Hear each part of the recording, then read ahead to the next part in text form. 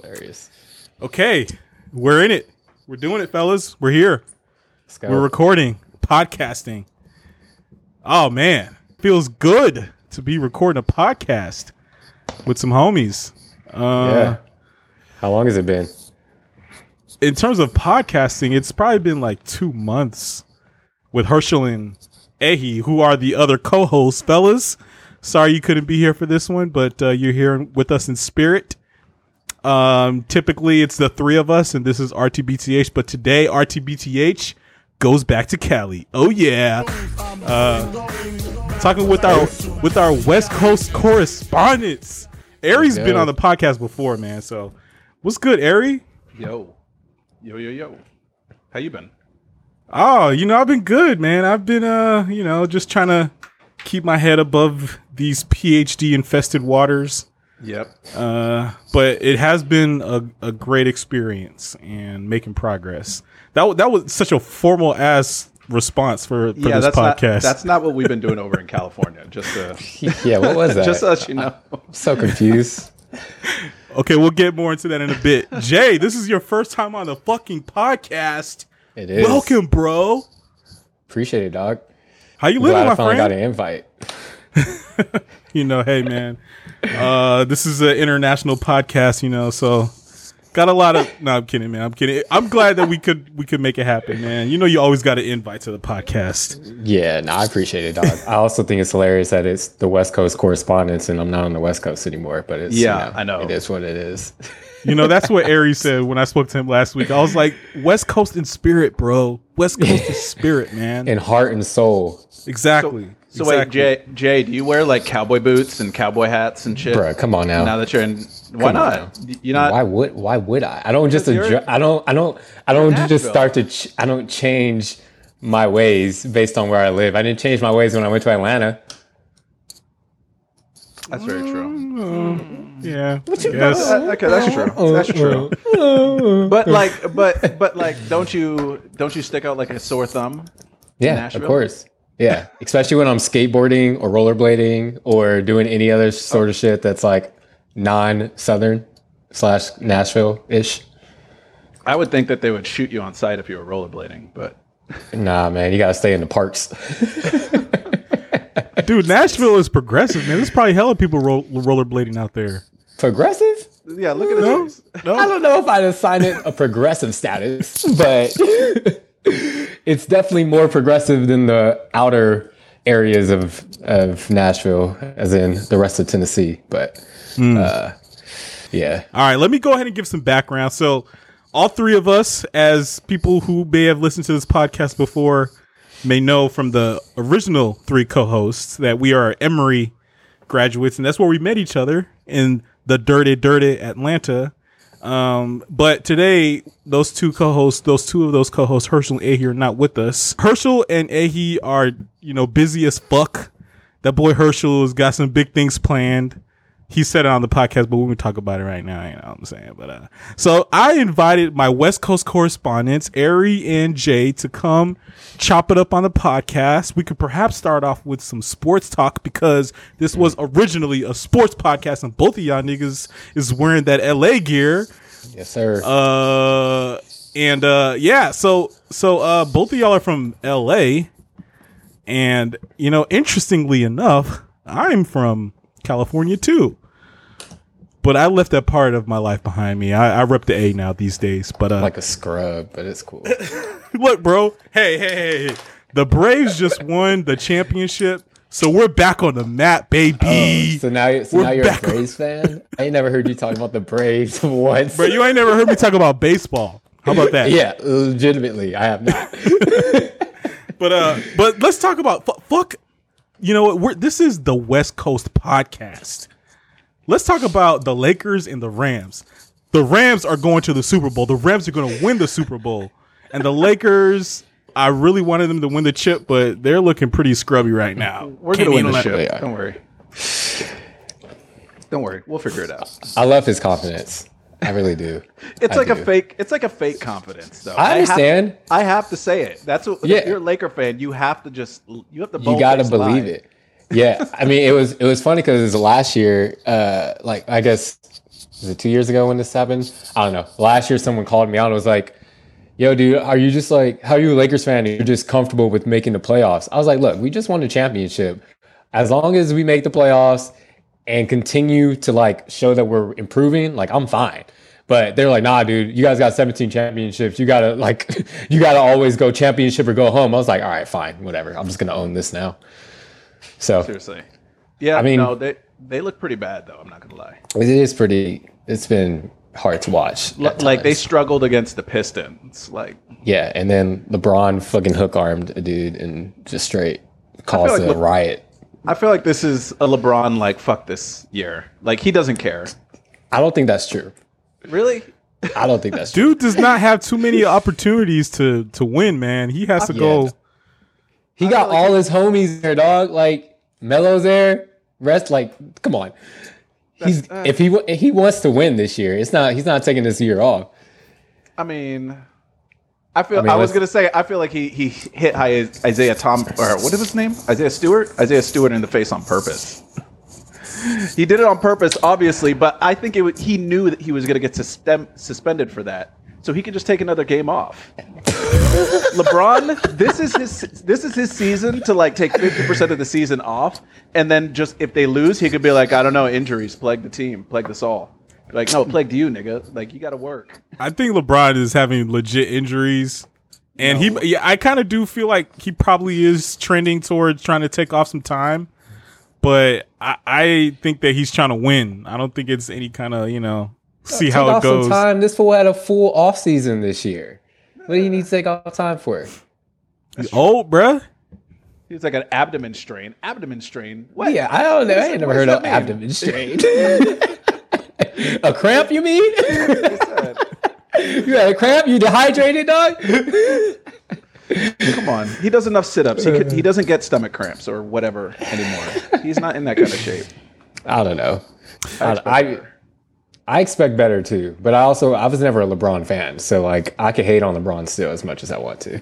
I was never a LeBron fan, and I was never a Westbrook fan. So we have them both on the team. I was a Westbrook fan only because I saw him play in high school, him and Harden, because they're both from California, and they played each other actually. And I was like, my dad was like, "Oh, they're gonna be good." I was like, "Okay." Like I was thinking college good, and then little did I know he knew apparently, but yeah, these dudes blew up. Yeah, that must have been crazy seeing them play back then when they were in high school. Goddamn. Yeah, man. So I got a couple LA Lakers questions for you. This one is for Ari. How can you hold in your mind at the same time that LeBron is a Lakers Finals MVP winning champion, and you pretty much we never actually clarified how you felt about LeBron coming to the Lakers. Look, it's like he's a tool. He's a tool to me. He works for the Lakers. If the Lakers win a championship, thank you. That's what we get him for. That's what we pay him the money to do. He's just a tool to me. I'm in the same boat. So, really, Jay, you're a LeBron hater? Because I love LeBron. I just said that, dude. Like, yeah, I was never a LeBron fan. Never have been. I was talking shit on LeBron all the time. I still do. What did I get myself into with this podcast? All right. Well, I mean, see, real ass Lakers fans. That's what. Hey, look, I'm a Lakers fan too, as well. As long as LeBron is winning championships, but I mean, hating LeBron and not being a LeBron fan are different. I love LeBron. Ari hates LeBron. It sounds like you're also in the Aries camp on that one. I mean, my hatred may not be to the extent of Aries, but I was definitely a LeBron hater. Like, and then when he came, I just accepted my fate, is what it was. And I was like, all right, well, if we got to win a championship, if we do, great. But I'm still not like, you will not hear me being like, yo, LeBron's the king. Those words will not come out of my mouth unless I'm being facetious. No, okay. Not here. Okay. Not here. We don't accept him as the king. We don't call him that here. How does that work? How does that even work? I mean, we had Kobe, man. Like, okay, that's fair. LeBron is nothing that different. Yeah. I mean, we saw it already. And he hasn't been here long enough. Kobe spent his entire career in LA. Like, if you're gonna be his kingship did not come until before he was in LA. So you got to earn that shit if you're going to come to LA. He got a championship, which is dope. I'm happy about it. Appreciate it, LBJ. But just a tool. Just a tool. Just a tool. All right. Okay. Here's actually, Anthony Davis was the reason we won that, not LeBron. Boom. I will disagree there because obviously LeBron had a huge hand in that. But I guess. I mean, he did, but I won't say LeBron's the reason. But I mean, he only won LeBron wasn't there. MVP. If LeBron wasn't there, we wouldn't have won that championship. Yeah. Anthony Davis was in peak form in that playoffs, by the way. In the bubble, that was the best basketball he'd ever played in his goddamn life. So that was when I was like, okay, going forward, we're going to roll into every championship if he plays like this. LeBron doesn't even have to do anything. And then this season, he's not as good from the 3-point line. He can't really hit J's like he used to. Can't really shoot free throws at an 80% clip like he used to. So I'm kind of like, all right, the decline of Anthony Davis might hurt us more than the decline of LeBron, but we'll see. Yeah. Well, there is one thing that always stands true for the Lakers is that y'all be making moves. Like, y'all do not sit around for too long. I mean, the stretch with Kobe before both stretches between championships for Kobe, I guess after the last championship, the Lakers weren't really popping like that. But outside of that, man, y'all be making moves. So presumably that's what's to come, regardless of what happens with AD and LeBron. But anyway, follow-up question. This is something that I find hard to hold in my head at the same time. The fact that I love Westbrook. I absolutely love him as a person. The fashion, so-so. He comes out fresh as fuck sometimes, and other times I'm just like, do you, bro. Do you, man. But like the dress? I mean, I wouldn't wear a dress, but I am totally fine with it. I think it's pretty fresh, you know. It's just sometimes it doesn't always like pop off, you know. That's just me though. But like, okay, that I love Westbrook, but that he's also like, I think there's enough evidence going back to KD leaving that he's not a very adaptable player. Like, it's either you adapt to him or you die and leave the team, basically.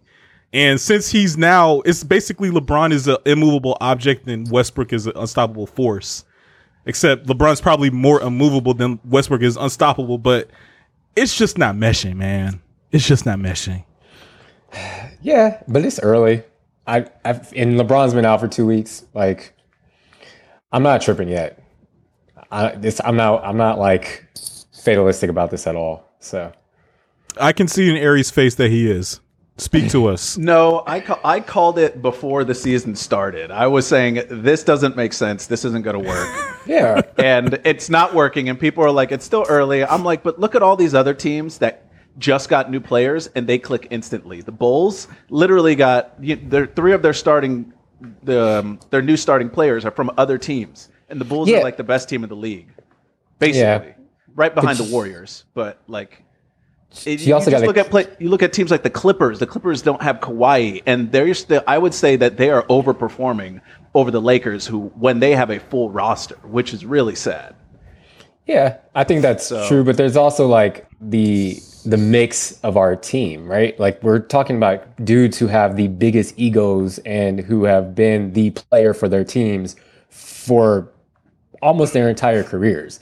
So getting those types of personalities to mix and mesh well, like, that's going to take a lot longer than getting Caruso and Lonzo and Levine and all those dudes who are good players, but like getting them to bond and to play well, I think is like a little bit easier than it is to, get the Lakers who just have a bunch of all-stars, or at least former all-stars. I feel like old all-stars. I feel like that's an excuse that we let them have. Like, if you're a good player, like, it really clicking, meshing, that's not like when you go play pickup basketball, you pick up exactly who your teammates are within the first half of the game, or at least you should. Like, it's not that hard to adapt, really. Like, if you're good at basketball, you will find a way. It doesn't matter if you're used to that or not. So like, are you saying that they're not good? Like, the players that we have aren't good? I'm saying that Russell Westbrook isn't the reason we're not good. That's what I'm saying. Just him. That the team would be great without Russell Westbrook. If we had Buddy Hield, I would say we'd be a better team with Buddy Hield than with Russell Westbrook. Interesting. Yeah. I mean, I'll let the Lakers experts speak on it. I guess I agree with both of you. I don't know. I'm waiting to see because I felt as if players should adapt. I thought Westbrook could just come off the ball a little bit, do a whole bunch more cutting, maybe catch some oops and hit dudes with assists. I mean, he's a playmaker. He does everything on the court. But I agree with Jay that these egos are huge egos. And I think this is what happened with Durant. And I think y'all know how I feel about Durant, right? He's pretty much a in my opinion. I thought you liked Durant. I thought you'd like Durant better than LeBron. I did actually. I got the 2014 Kevin Durant All-Star jersey, and I wanted OKC to win over the Cavaliers if they went to the championship, but they completely fumbled that one. And then and then he left for Golden State. That's when it just went straight to hell. My fandom for him. But the OKC Durant Westbrook, Durant has to take over that team. But I think he couldn't. I just don't think it's possible to really just snatch control of a team from Westbrook, man. I think the ego is just way too big. And the only person who could do that is LeBron. And it remains to be seen if it's going to happen. Westbrook is the reason he loses, by the way. The reason he hasn't won a championship is because of himself. Boom. Okay, Ari, but you're saying guys have to adapt. Why doesn't Westbrook adapt, man? Maybe because he can't, and you know what? That's fine, but that's the reason why he's never going to win. Well, damn. And Durant did carry that team. People would say Durant choked. I'm like, what was Westbrook doing? So, and I don't know why you like Westbrook but not Durant.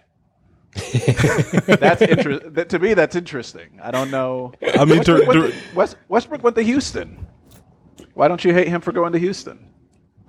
I mean, didn't he get traded? Well, I guess it probably was his decision. He probably could have got traded. Yeah, but I mean, that's a lot different from what Durant did, man. I mean, Durant for me is a character thing, man. That's where I don't like him quite as much. Didn't Westbrook demand a trade? He had a contract and he demanded out of a trade. Why are we mad at Durant? Did he demand it? I'm pretty sure these days players demand trades. But that was, I don't know if that would happen with maybe it was a mutual decision. I thought it was mutual, but he had signed that contract and said he was going to be at OKC forever. So but I don't know if it was a demand thing. I don't know. All right, well, we'll definitely have to pick that conversation back up. Perhaps another West Coast podcast later in the NBA season. But I have more sports questions for you. LA sports questions for you. I want to get to the Rams, but I have to cover this one. As diehard Lakers fans, please tell me how you and the community and the neighborhood perceives this resurgence of the Clippers.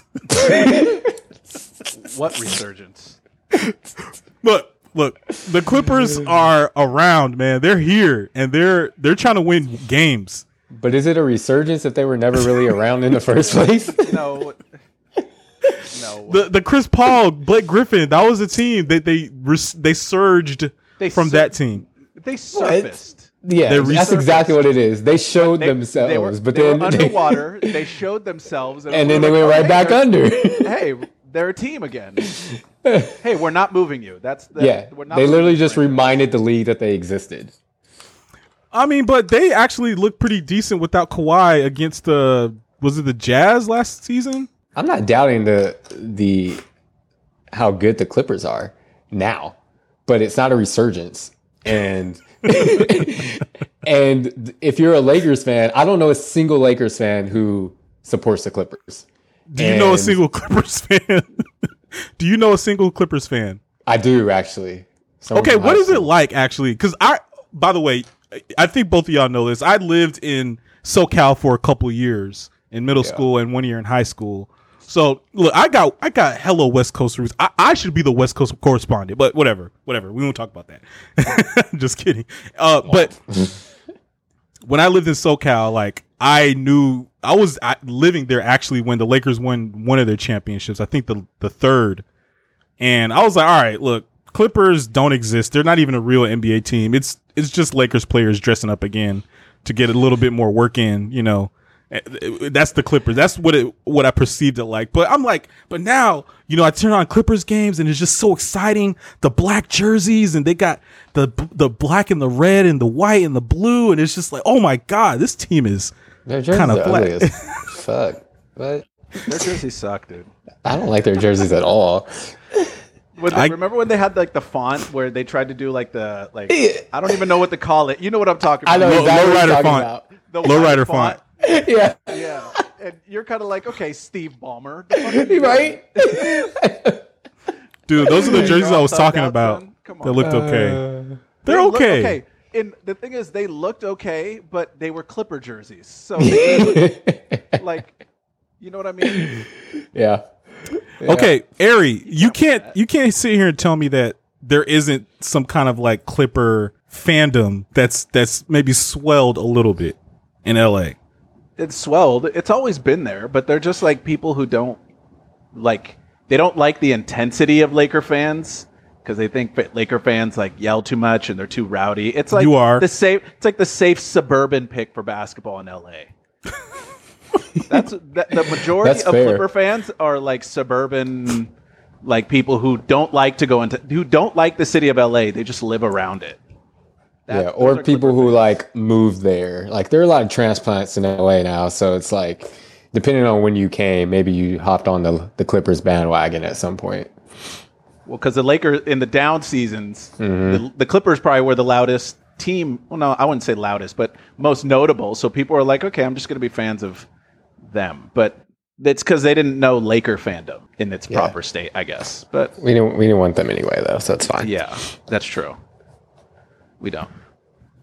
But the Clippers aren't real to us today. That's our general answer for everything about the Clippers. Alrighty. Yeah. They need to get the fuck out of, I was going to say Staples, but Crypto.com Arena, which is why. Like, why do I have to say Crypto.com Arena? I'm so upset. It's so annoying. That is, they must have dropped a crap ton of bread for that. They did. It was like by far the highest bid. The highest. It's like ever, 700 mil. Yeah. For a sports arena? Yep. It's insane. Are those things binding? Like, couldn't they just be like, you know what? We'll just take this other bid that's 500 mil or some shit like that. Is it like top bid automatically gets it no matter what? No, they have to make a decision. Like they offer and the offer is just on the table. Yeah. But Crypto.com apparently came in with some stupid offer that of course the Lakers are like, of course, just give us 700 mil. Yeah. Yeah. And we'll slap your name on it. I mean, they're getting a renovation too, so that'll be cool. But it's also just like it's a mouthful and it doesn't sound good. Can you imagine if crypto just completely craters in like a year or two? Like, say everything just plummets and nobody gives a shit Is that about possible?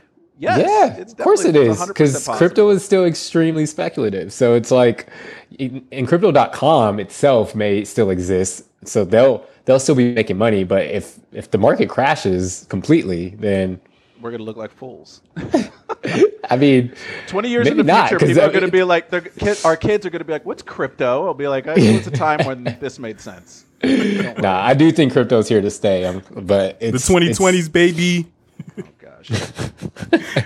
Okay, so we can get more into that. I'm assuming Jay has some knowledge that he can drop on us about that. By the way, podcast listeners, I promise this podcast is going to get more interesting in terms of like actual society and culture and banking and whatnot. Not just sports, but it's pretty interesting already in me, dude. You sit here. Yeah, I mean, you know, just couple dudes just yapping about the Lakers and LeBron, even though these are some hot takes that the streets need to hear.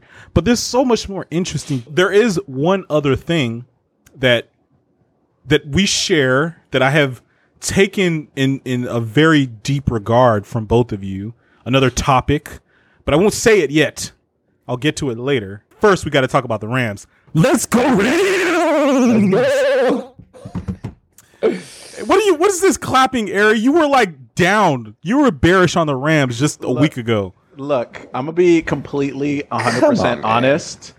How many Rams games do you think I've watched this entire season? Do you think you've watched? Yes. How many do you think I've watched? I mean, well, first of all, I don't know how much you actually like football. I was gonna say I don't either. I'm gonna say 2 games. I've watched one game. I've watched one game. Oh, I said 2. So, but I still support the Rams for sure, and Odell Beckham Jr. okay. You mean as of when he joined the Rams, probably? Yeah. Okay, fuck LeBron coming to the Lakers. Odell Beckham Jr. coming to the Rams is more important than LeBron coming to the Lakers. Yeah, you mean except for the fact that LeBron got a chip, but yeah, I was like, okay, that was a bad hot take. I'm sorry. Okay, you want to take that one out? I can't get that one to stick. No, the hot take is already burned on the record, my friend. It stays. But okay, look. I love the Rams. I love watching them. Hollywood. Talk about if Hollywood was football, it would be the Rams. I mean, you got Aaron Donald. You have Odell Beckham. You have Cooper Kupp. I mean, Robert Woods, he might not be like super flashy, but he's a legit dude. Who else you got? You got Von Miller. And of course, Jalen Ramsey. Jalen Ramsey pulled up to Matthew Jacksonville. Stafford, did you already say our quarterback? No, I'm getting to that. Oh, okay. Jalen Ramsey pulled up to the Jaguars practice in the Brinks truck, trying to get that paper before he got traded to the Rams. You got, the God coach himself, Sean McVay. And I just got to say, man, that's a handsome fucker right there, man. Sean McVay. He knows it. I know, right? He's like his pants are like not super tight. They're like slim fit, taper cut. I was like, what? This is the new generation of NFL coaches, and I fucking love it. And you got the GOAT himself, Matt Stafford. Or should I say Pad Stafford? No, Pad Stafford, which is what the Fox Sports 1 guy, Rob Parker, that's what he calls him. Oh, yeah. Pat Stafford. But anyway, I mean, come on, how do you not love the Rams? They're basically Cowboys West. But people hate the Cowboys, including me. So I just have to say, I love the Cowboys. I mean, come on, man. Like America's team, the star on the helmet. You just gotta love it, man. I feel like the Cowboys Jerry represent Jones. a little bit of racism. Yeah, bro. Like literally. Like I can't mess with the Cowboys like if that. somebody says they're a Cowboys fan, I'm always like, and they're white, I go like, Hey. I'm like, all right. So did Joe Biden win the election, or it's the same kind of question you're asking some Cowboys fans. But back to the Rams, though. Yes. I mean, I hopped on that bandwagon so hard. It wasn't even a bandwagon. I just was dying for a team my entire life. So as soon as they came over to LA, that was my team. So it's fun to watch them, that's for sure. But like, is it Hollywood? Yeah, a little too much in some ways, but it is for sure like a little Hollywood. Have you gone to a game, Jay? Yeah. Twice. How many? Not this year. Not since they moved to SoFi though. Oh, okay. Yeah. Where were they before? Was it the Coliseum? The Coliseum. Yeah. I went to an Eagles-Rams game. Maybe So did I. You did? Probably not 2 years ago. No, I went to the game where Carson Wentz got hurt, and before the championship season they had. Oh, okay. I forget what season I went, but I went, and there were definitely more Eagles fans than Rams. Oh yeah. Fans in the arena. Yeah. It was pretty hilarious. Yeah, I mean that's pretty much all games. At least when we were at the Coliseum, like the majority of fans there were from the other team, which it's been cool to see in SoFi that's changed, and partially because of the new stadium and everything, but also because of the fact that like the team's legit. Like people are excited about them this year. They went through the whole rebrand, which was trash, but whatever. And then like I don't know. It's cool to actually see that there would be Rams fans like taking up the majority of seats in the stadium, which was not the case at the Coliseum. So it'll probably, I mean, it's only going to last for as long as the Rams are good, which is unfortunate, but that's just kind of how it is right now. Yeah. Even when they first got here, it didn't seem like people really cared that much. No, they didn't. And I hopped on the bandwagon. I'm not going to lie. Cause I was like a Niner fan. Cause I was like, who else am I supposed to be a fan of? Yikes. But then I hopped off. Then I hopped off of it, and then I hopped on the Rams bandwagon. So I mean, that's tough. But why is that tough? What? I mean, it's like the rival team. Like it's fucked up for the Niners. Who was They I lost. supposed They to pick? lost one. You want to be? Can we talk about Chargers? You could be a Raiders They're fan LA. or a Chargers fan. The Chargers are LA now. Should we talk about the Chargers today? Can. You know, I have not fully like embraced in my mind that the Chargers are a LA team. I mean, they got a little squad. You know, I mean, I feel like squad? they could have. They could have won more games, you know. Like they're not playing at a quite elite level, not like the Rams. I mean, shoot, you saw our last game. We weren't playing at an elite level either. So, I mean, so many excuses for that one. First of all, you know, Matt Stafford just wasn't really on his game. You know, you can make excuses, but then what are you going to say about the game before Tennessee? Derrick Henry wasn't there. We had all our players. Robert Woods wasn't hurt. I mean, we should have lost that loss game. of the No, season. it wasn't. Right? That was the second loss. They have We 3 lost losses? to Arizona. Yeah. Yeah, Arizona. I mean, that wouldn't. Yeah, probably shouldn't Arizona's- have happened. No, I mean, it should have. We got wrecked. So, and they're the best team in the league right now. So, and they've been winning games even without their 2 best players on offense. Did they win yesterday? I think they Yep, won yesterday. sure All did. right. Cardinals are looking pretty straight. Even though I have more faith in the Rams because of I didn't even mention Odell Beckham Jr., the maybe best receiver in the league. I don't know, but I'll say that because he's on my fantasy team. Okay, I have to tell you guys this trade that I made with Ehi. Oh, God. I don't think he's gonna like me talking about this, but Let's hear it. so I had a guy on my team for a couple weeks, and I saw OBJ was on the waiver wire, and I sent it through. But if you guys play fantasy with me, you'll know that I am always last on the waiver priority. I put in so many waiver moves, like 30% more than the next person. But that's just how I play, bro. That's just how I play. Nothing wrong with that. So I saw he picked up OBJ on the waiver wire, and I sent the trade request for this player that I haven't mentioned yet several weeks before OBJ. Maybe not so. It was like maybe 2 weeks before OBJ actually ended up on the Rams, and then he finally accepted the trade for Henry Ruggs. Oh, damn. Yeah, so I kind of definitely came out on top on that one. First of all, wait, when did the trade get accepted?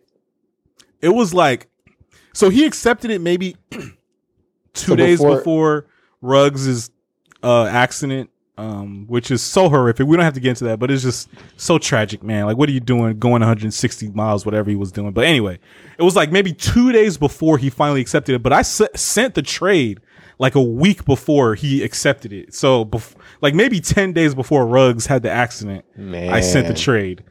Man. 7 or 10 days, some shit like that. Man. Well, So I'm interested to see, do they say Ruggs is injured? Like, what did they put on? Oh no, it just says nothing because he's not on the team. Oh, I guess that's true. Okay. Yeah. out. Man, the fantasy blood sport is real. But anyway, so what is the your outlook for the Rams? I mean, I'm thinking Super Bowl, legit, because Sean McVay is a football genius. I won't go as far as genius, but the dude is very, very gifted. And like, I mean, based on our moves, it's Super Bowl or bust. Like that has to be the expectation based on what we've done. But at the same time, it's like, we got a lot of work to do. I mean, I think I mentioned this to you before too, Nate. Like our whole like special teams is non-existent right now, and football is a 3-phase sport. So you get into the playoffs, if your special teams isn't like up to par, you're gonna get wrecked somehow. So I think we got a lot of work to do there. Obviously, our offense has some work to do now that we got OBJ, and got to figure out how to get him involved in the offense, because people don't realize how much Robert Woods had an impact on that team. Like, he was a captain for a reason.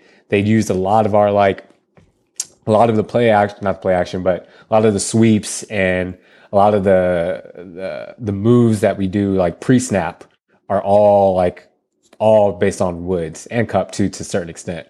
So if we can get OBJ doing the same thing, that'd be great. But like, he's got a lot to catch up on, because I know the offense is like pretty complicated to just kind of hop in and learn in 2 weeks. So my outlook is still like good, but the NFC is not a joke. You got the Packers, you got the Bucks, you got the Cardinals.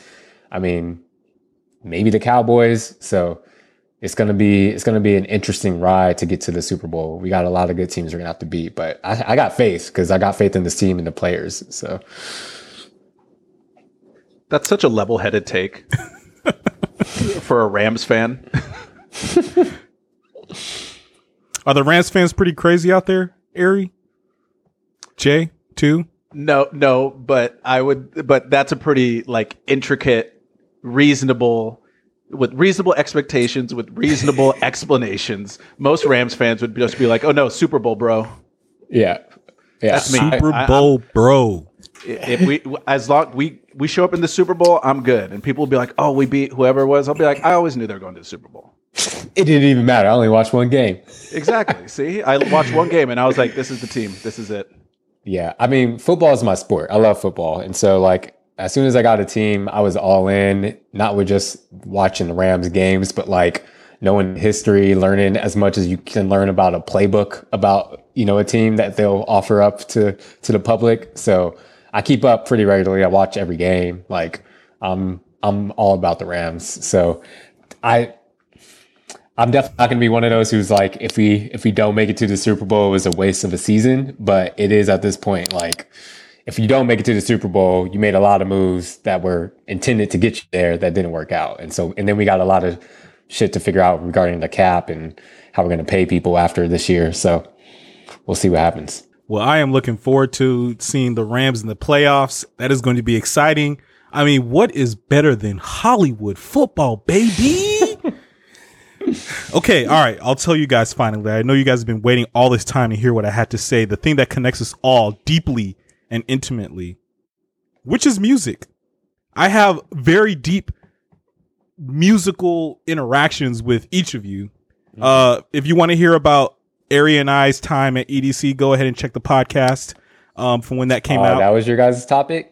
It was also about how California is just a crazy, or LA is a crazy place. Maybe we can get into that too. Down for that. So Ari and I, we went to EDC, Electronic Daisy Carnival, and we balled the fuck out. Not in terms of like, throwing money, but we balled out in our spirits.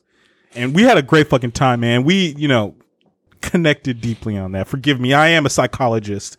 But Jay, let's start off with you, Jay. You send out the playlist every 3 months, on time, on point. The playlist is on point. I have a quick story. When I was in college, I had like an iPod and I had maybe 5,000 songs on it. And I thought I was like fucking balling with music, right? I was just like, look, I was like, I know every single song on this podcast, on this iPod. Yeah. And then somehow we were like having a conversation. I think there was maybe another person, and you were like, "Oh yeah, I got 20,000 songs on my Apple." I was like, "What?" I had never known anyone who knew more music than me, man. But you are quite like prolific with the music in just terms of consumption and with your playlist. Just tell us, man. Like, what's your deal, bro? What's my deal?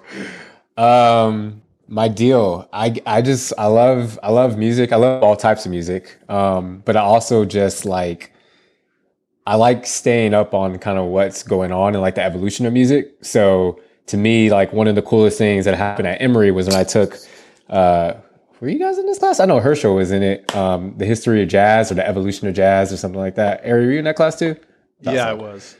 And there was, a lot of people hated that class, interestingly, but I actually really enjoyed it because it was not just because it was about jazz, but it was like a cool way to, like, our tests were being able to hear a snippet of a song and being able to name it, give the year, give the artist, like all that shit. And I thought that was really cool, and I'd always been into jazz. And then I just realized that like being able to see the history of jazz in one class, like that applies to all genres and just music in general. And so I feel like, I don't know, man, like high school was my introduction to a lot of different types of genres. Cause before that I was always like hip hop, jazz, R&B, whatever my parents listened to, fucking Radio Disney, like, like that was the extent of my listening experience. And then high school kind of introduced me to a bunch of different genres that I had never really like messed with at all.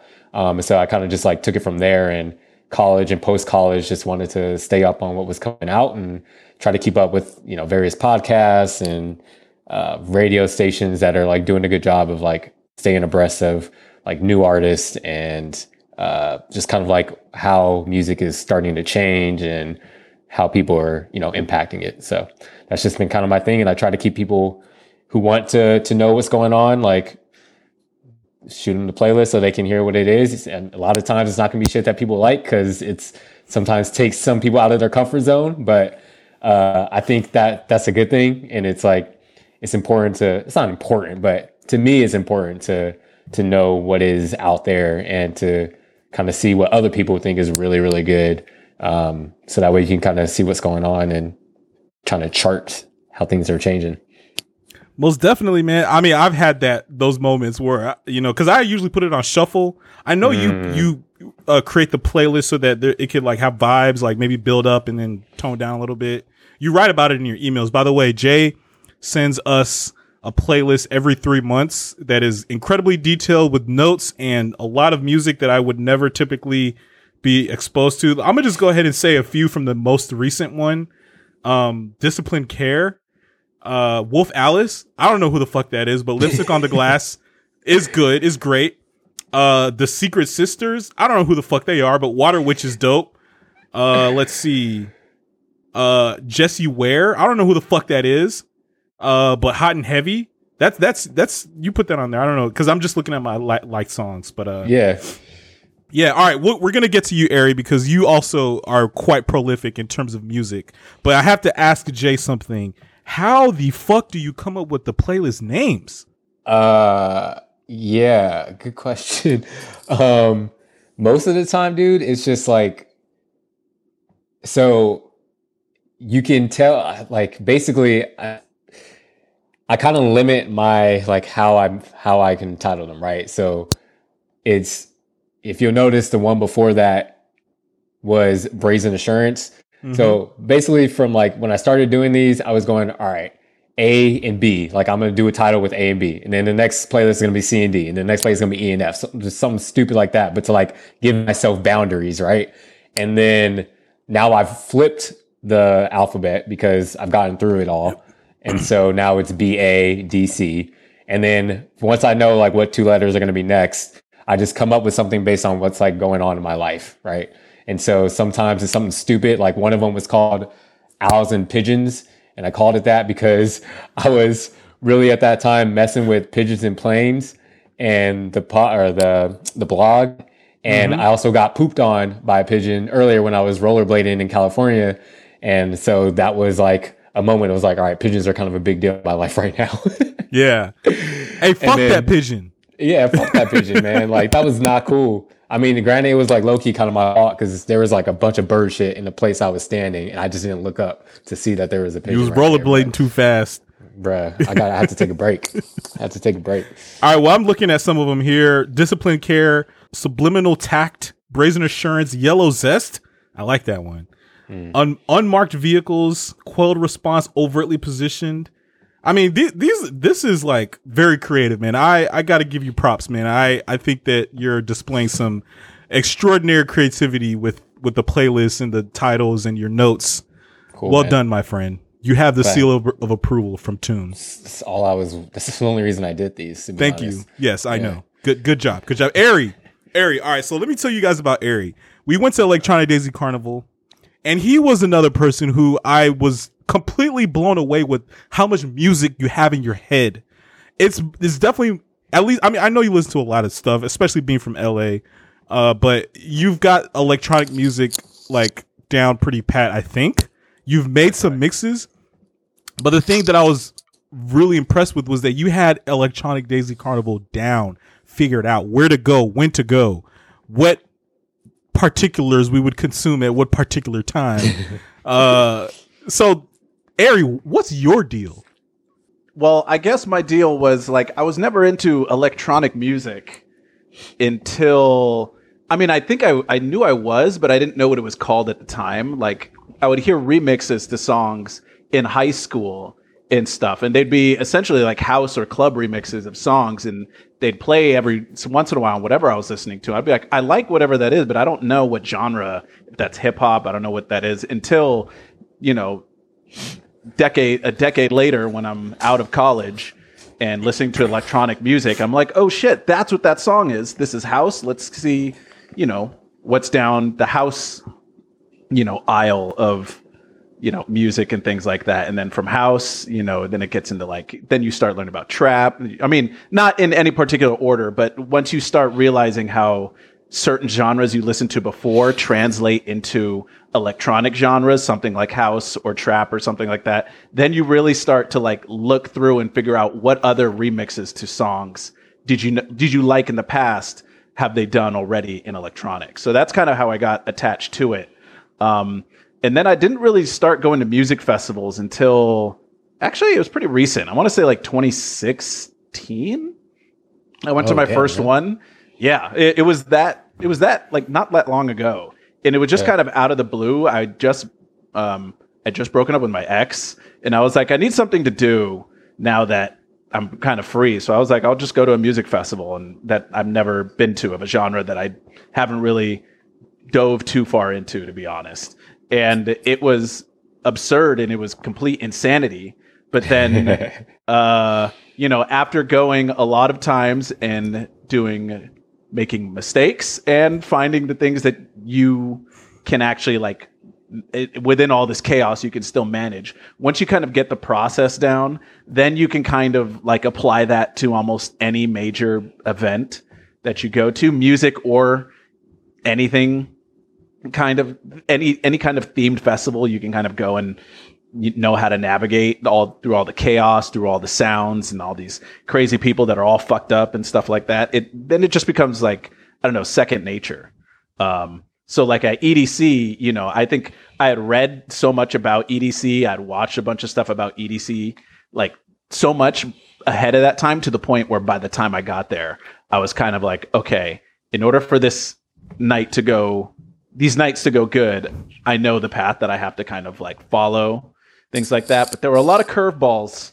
There was a lot of curveballs when we went. So there were a lot of curveballs indeed. It was a good time, man. I think you led the way appropriately. You led the way to a fantastic experience, a wonderful experience. So I got to thank you for that, man. But I mean, I don't know, man. Both of you guys are musical geniuses, I guess. I don't know, but I've always been impressed with your music capacities, and also, we have engaged individually, or I guess together, in different ways. I don't know if you guys have a musical connection. I don't know. You guys could talk about that, but in very deeply connected musical ways. I don't know. This could be the Molly talking. I don't know. Forgive me.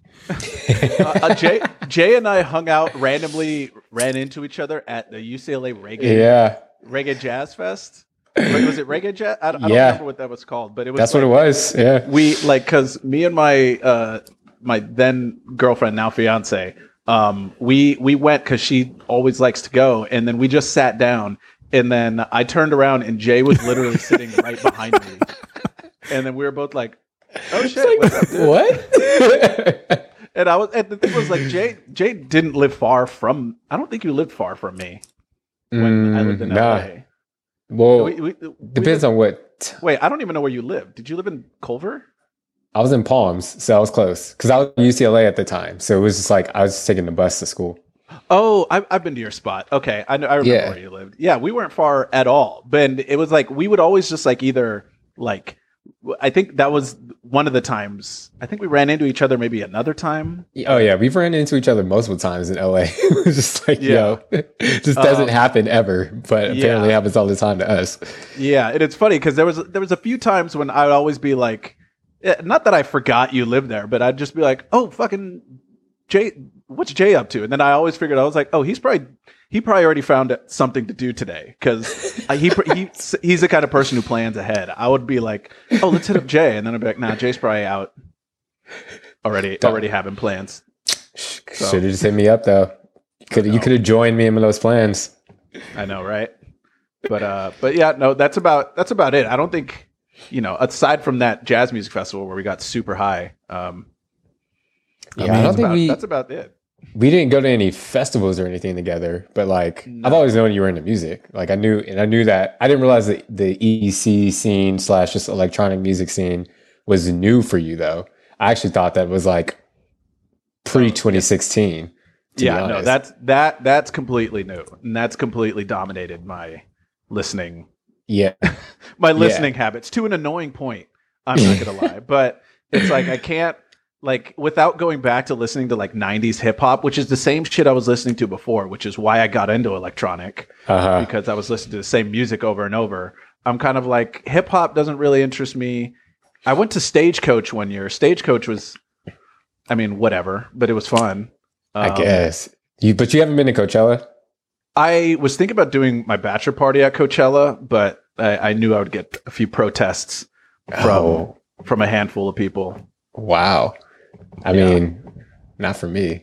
I'm kind of like, I think aside from probably like you two and I don't, most of my close friends that I hang out with don't like going to like music festivals or anything like that. Yeah. I go with my cousin because he likes them. Did you, when you said the first one you went to, like post breakup, was that by yourself or with your cousin? I went to a Reddit meetup.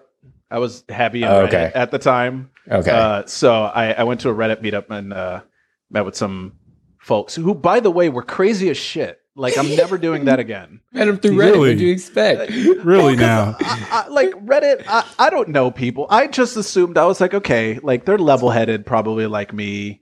Like, whatever. These people were like, the minute they left the music festival would be like, oh, you trying to snort Molly? I'm like, the music festival's over. What are you doing? And they'd be like, we're going to keep partying. I'm like, y'all do that. Like, I'm not snorting Molly at 3 a.m. Snorting Molly, man, to hang out with you weirdos. Like, come on. Those people, that sounds rough as fuck. I hung out with them a few times. And after, I think the third time, I was like, all right, I don't need these people to go to music festivals. I can just go by myself and have a great time without having to hang with these weirdos. But now that I go with my cousin, you know, now me and him just go, and I always have a DD. Beautiful, nice. But you have been by yourself? I've been by myself a few times. I've been to probably 3 by myself. Yeah. Okay. That's about the same. I've been by myself to Coachella, and people always think that's the weirdest thing ever. It's the best, man. I love it. I was like, this is fun as hell.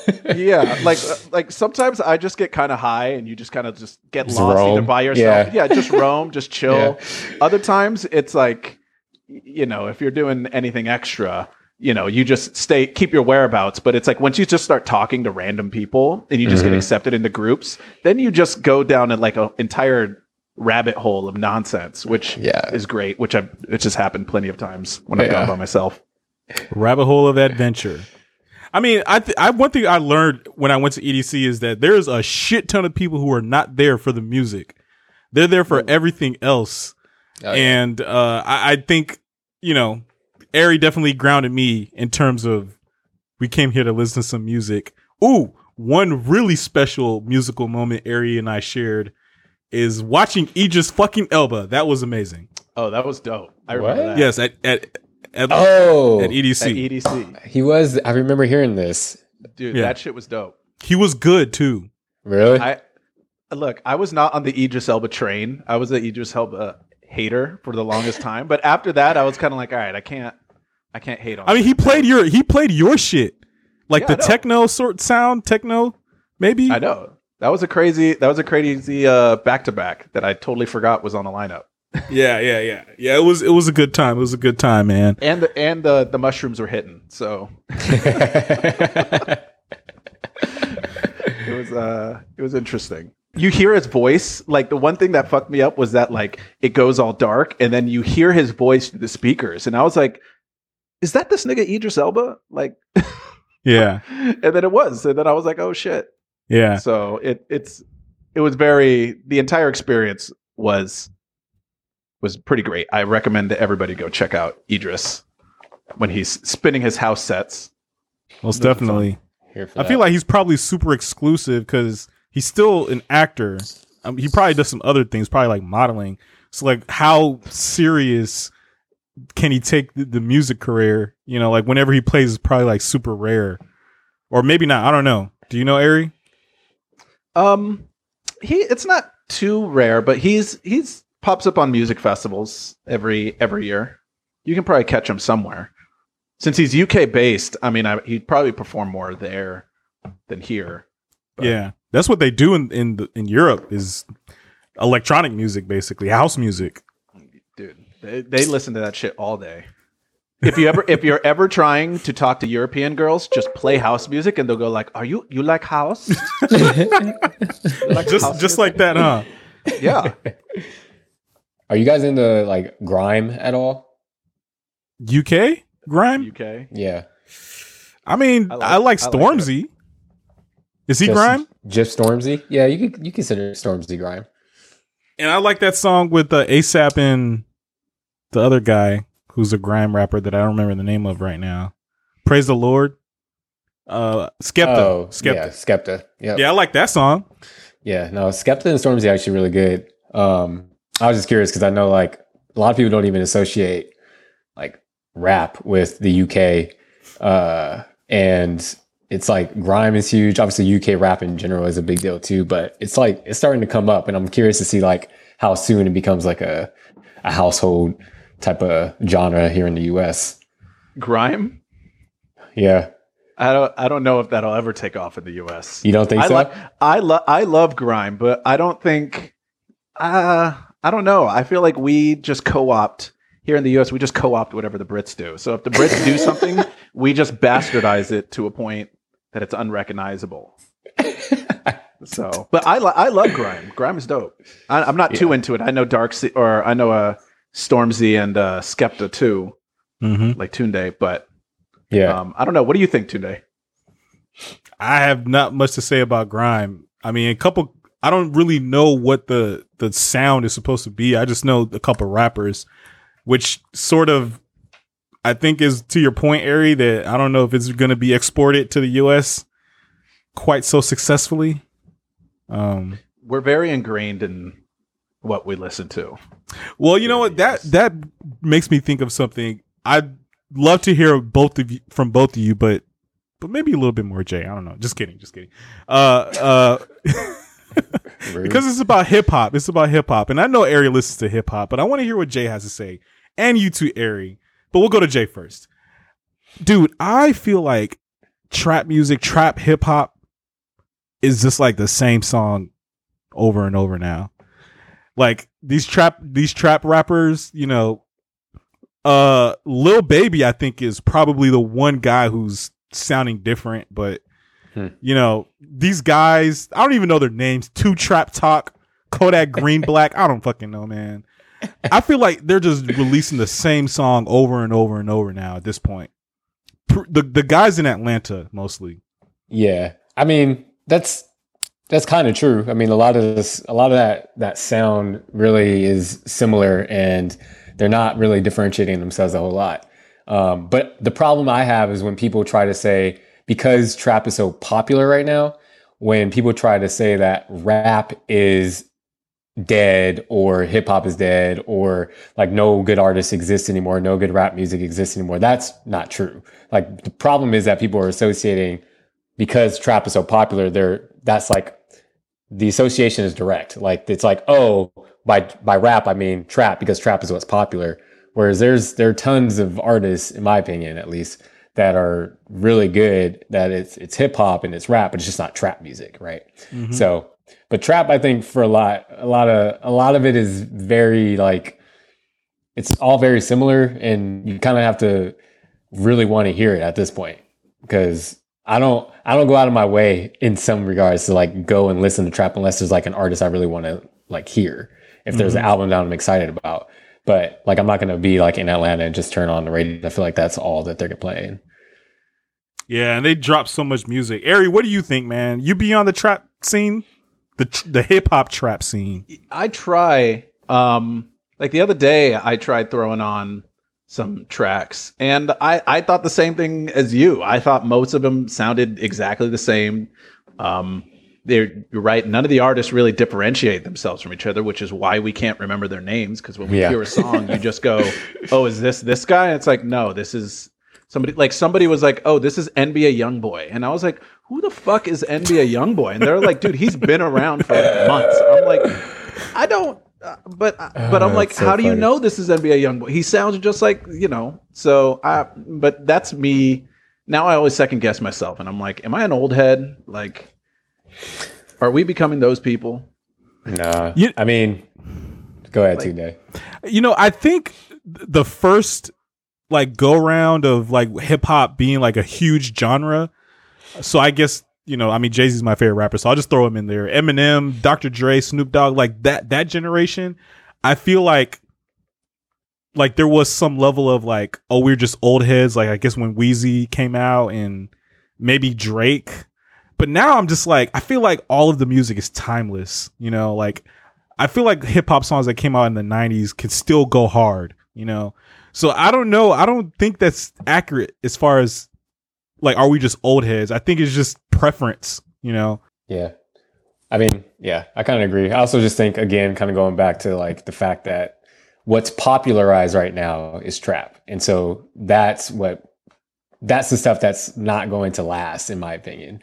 But there's stuff that is coming out right now that I think will be considered timeless. It's just not popularized. So it's like, it's not going to have nearly the extent of like people listening to it right now. But there's tons of stuff I think is going to last for, however long. That's may not be on the level of like a Jay-Z or or Biggie or any of that, mainly because it's not what's popular right now. But there are people whose flows and who have like just as much talent as some of these people who we like really admire these days, or even back in the 90s or whatever it is, that I think are, worth listening to. Yeah. I'll say one thing, man. I think lyrical ability stands out regardless. One person who I'm thoroughly impressed with, though he's very much in the pop genre, is Jack Harlow. Like he's definitely, getting hella views, hella plays. He's doing collabs, but the dude has bars, like legit. Yeah.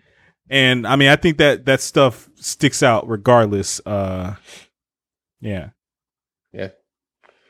Well, Blueface. You don't like Blueface? I don't even know who the fuck Blueface is, man, but ooh. Is he popping or she? I don't know. It's up to interpretation. It's up to you. Some people say he's the greatest. Some people are like, what?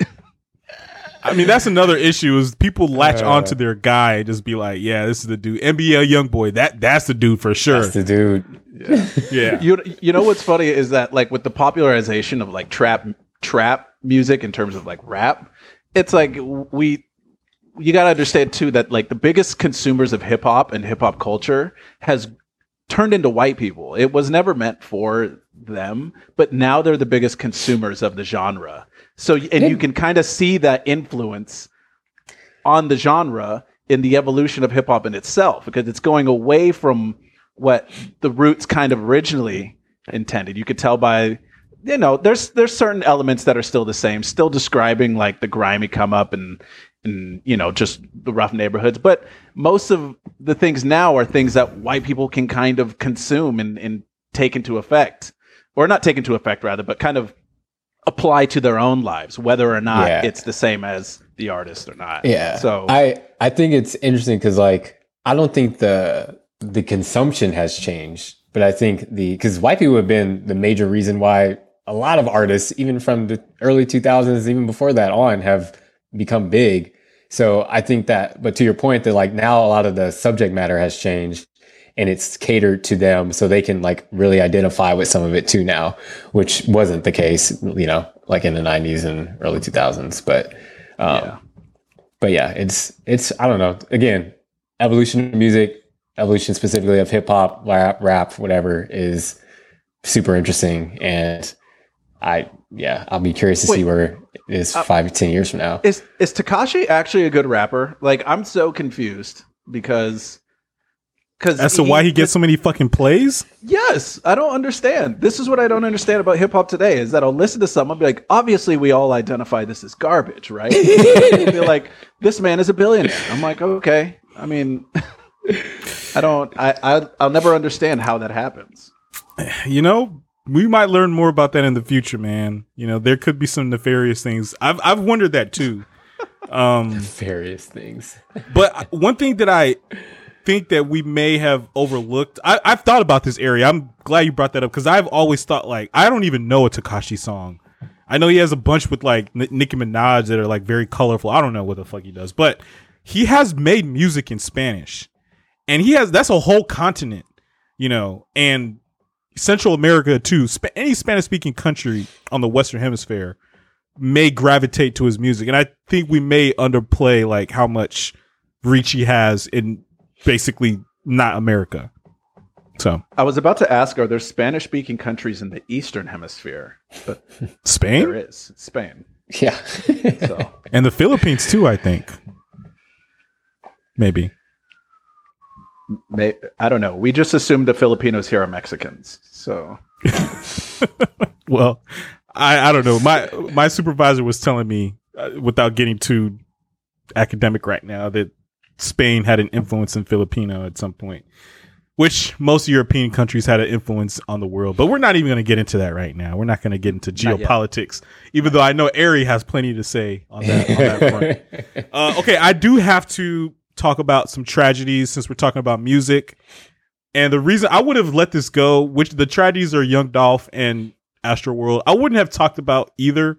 Well, about Astroworld, because that's a clusterfuck. But I gotta show love to Young Dolph. Legit, I thought Young Dolph was a good ass fucking rapper. Dude has bars. He has beats. He has cars. He had everything, man. And he was independent. And he was a street nigga. Probably maybe have contributed to his untimely demise. But R.I.P.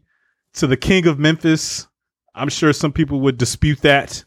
But I actually really loved. Yeah, I guess so. But you know, for Mafia from Memphis. Yeah, Yo Gotti probably claims to be king of Memphis, but for now, Young Dolph is a king of Memphis. Man, I thought the dude was a fantastic rapper. So thoughts, fellas? I mean, what? I was just gonna say you're in Tennessee, man. So this has to have hit home. Yeah, what's interesting is that it doesn't hit home in Nashville. I mean, a lot of what translates over to Nashville is from Memphis is sometimes it doesn't always work out that way. I'm not like, I wasn't nearly as devastated as you were, Tunde. I do think Young Dolph is a good rapper, but I wasn't a diehard, that's for sure. But it was sad for sure. It's always sad, like when some shit like this happens, and it's just like, I don't know. It wasn't even like he was in an environment at that time that would have begged for something like this to happen, right? Like it just sucks that we've seen this like time and time again. And obviously like the biggest one in most recent past is probably the Nipsey thing. So I think it's like, kind of just hate to see it.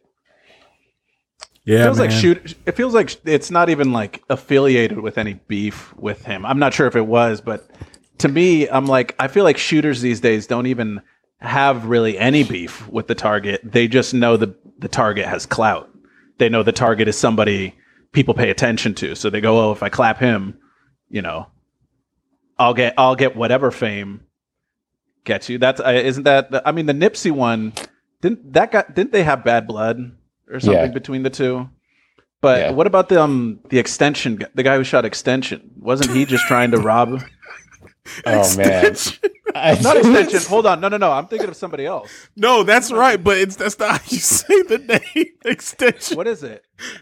I don't actually really know, but I think it's XXS Tentacion or some shit like that. I'm just gonna call it. We'll go with Extension. I'm cool with that. It is Tunde. It's Extension? No, I said it's XXX Tentacion. Oh, okay. But y'all knew who I was talking about. So that's yeah. We'll go with Extension. But sorry. Same thing with him. Some dude clapped him just because they knew he was there and he had money. And it was like, so I feel like it might have been the same situation. He was like, getting cookies at some local cookie shop or something like that. Like, everybody in the community was like, what? Why would people do this to him? So yeah, I mean, but that's the thing, we don't know, right? Like maybe there was beef and we just didn't know about it, right? Like I don't know. I feel like rest in peace, Dolphin Extension. Yeah, it is kind of tragic, and I don't know. I actually really want to talk to you more about this, Jay, and Ari as well. I feel like sorry, I keep making this distinction. I feel like Ari's more. I go to Ari more for like the musical, like in your ear, fucking your face up experience, and I go to Jay for like the like the sort of underlying messages and tones. But I'm sure you're both talented. I have underlying messages and tones. Okay. Yeah. Yes. Ari's got tones for days. Give me a bowl. Let me smoke a bowl or two, and I can explain the world to you. You have many times, Ari. Thank you. No, I'm kidding. All right, but actually, that's true. The one thing I don't think we should get into it now because it could be a very long conversation. But I think hip hop is riddled by a couple things that are so toxic, but it's just endemic. One of those things is gun violence. I mean, no other genre of music is getting gunned, like has performers getting gunned down like hip hop. Secondly, the misogynistic lyrics, man. And look, I rap to them. I love the music, but in my enlightened state, I listen to some lyrics and I'm just like, holy shit, did this person really say that just now? And it's usually directed towards women in a very negative way, but I don't know, man. I find it as unsustainable, but somehow hip hop has sustained it. Not sure if that has ever crossed your minds, gentlemen. DMX is very problematic. DMX, I didn't realize was so homophobic in literally all of his songs. Every single one of his songs. Really? Really homophobic. Yes.